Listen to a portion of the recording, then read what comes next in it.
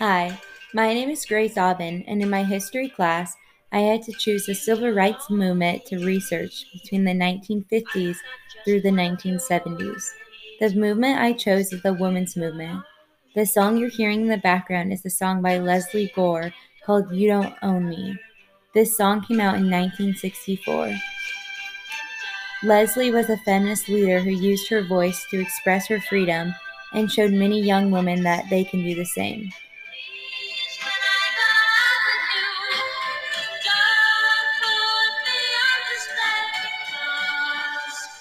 You don't know me. Don't try to change me in any way. You don't know me.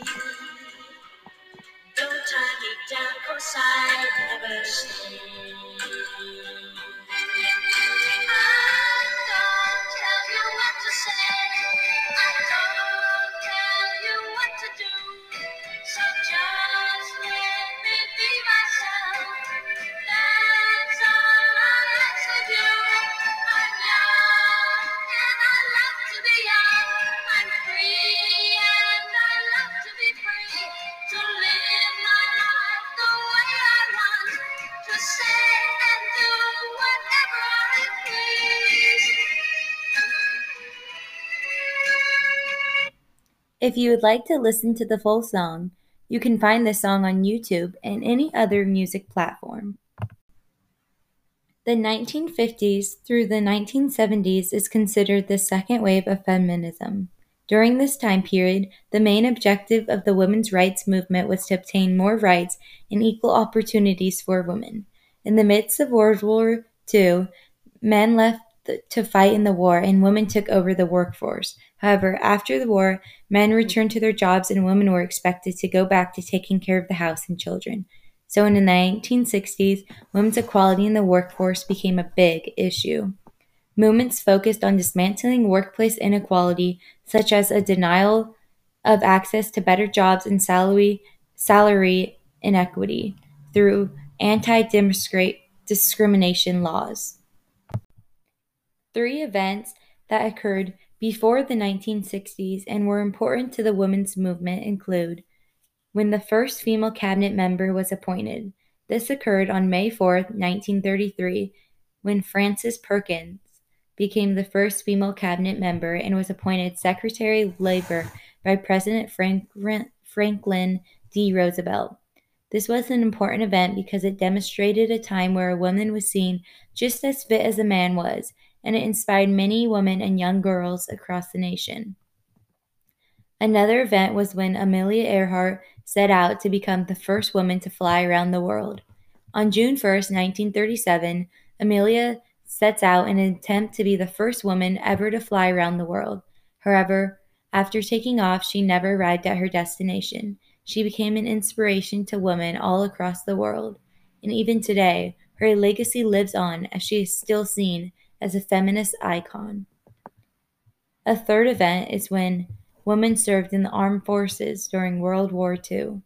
In 1942, the U.S. Army established the Women's Army Auxiliary Corps, later known as Women's Army Corps, also the WAC.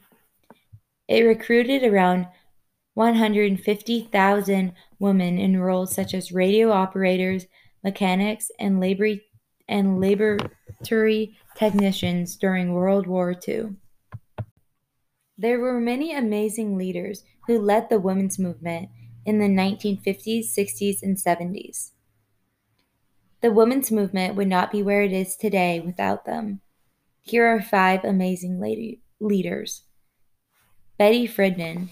She was an American feminist writer and activist. She was a leading figure in the women's movement during the 1960s and 1970s. In 1963, Betty wrote a book called The Feminine Mystique, which is often credited with sparking the second wave of the feminism in the United States. Gloria Steinem. She was an American feminist journalist and social political activist who became nationally recognized as a leader and a spokeswoman for the American feminist movement in the late 1960s and early 1970s. Gloria was a columnist for New York Magazine and a co-founder of Ms. Magazine. Audre Lorde. She was an American feminist writer and civil rights activist. She dedicated her life to confronting injustices of sexism and other prejudices. Dorothy Pitman Hughes. She was a feminist who fought for equal rights for women. Dorothy created a child care center that served as a hub for political action and was a great advocate for women's rights. Shirley Anita Chisholm. She was an American politician, educator, and author.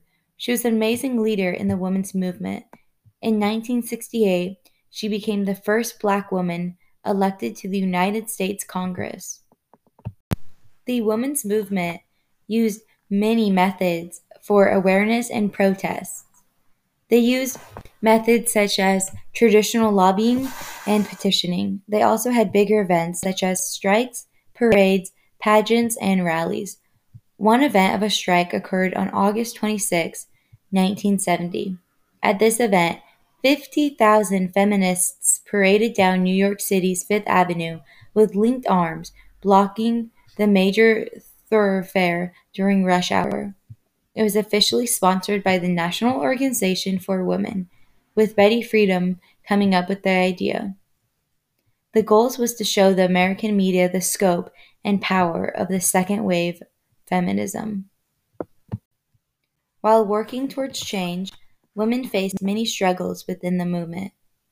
Women a part of the women's movement in the 1960s and 70s had to face many issues. For example, women endured a lot of sexual harassment and violence from men.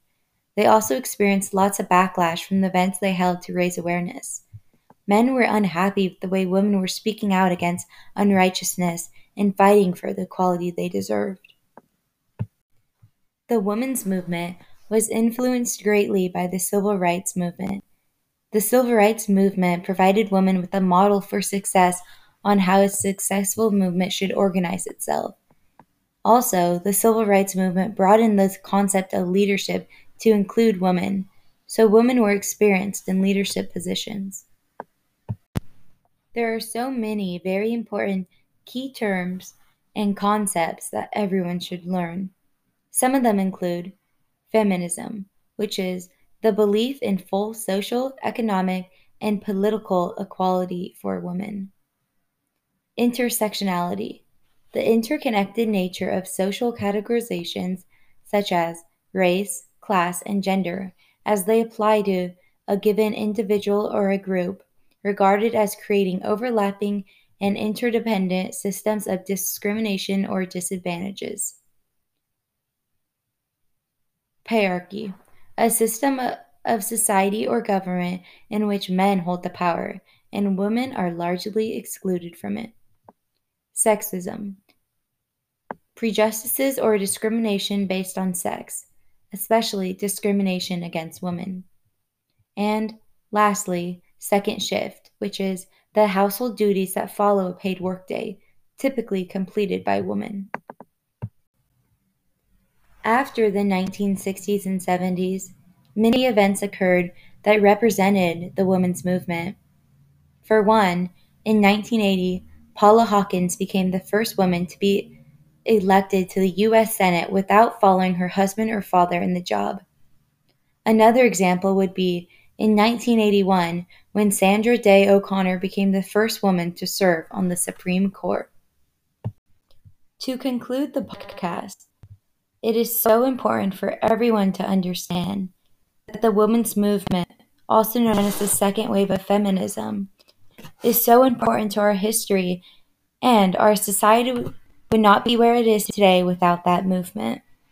Women would not be where we are today without that movement. We would not have as many rights as we do without the movement. Thank you so much for listening.